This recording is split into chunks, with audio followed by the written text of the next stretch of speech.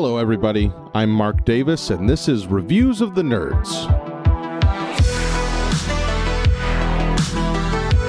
My City might be the most innocuous looking great game of the last couple of years. Browsing your local game store, you might not notice it among splashier titles on the shelves.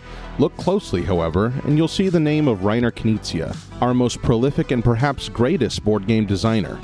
Knizia is a master of iteration, known to tinker with a single concept over multiple games. 1999's Lost Cities led to Schottentotten, Battle Line, and Keltis.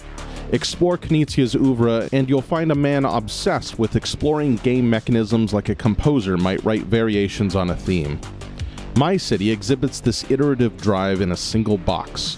It's a legacy game, which means that as you play through its 24-game campaign, you'll open up envelopes to reveal brand new information, permanently changing the rules of the game via new information and stickers that alter your player boards. Pandemic Legacy is probably the most famous Legacy game, and it uses this feature to weave an epic film-like narrative. My City doesn't care about such excesses. It's content with giving you a fresh puzzle each play.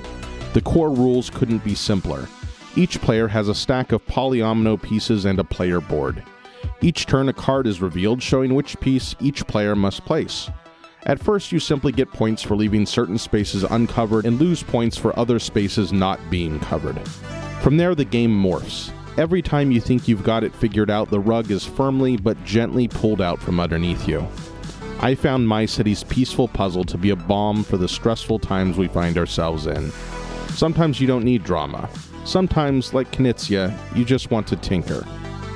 Again, I'm Mark Davis, and if you want to find more board game reviews and discussions, you can go to thethoughtfulgamer.com.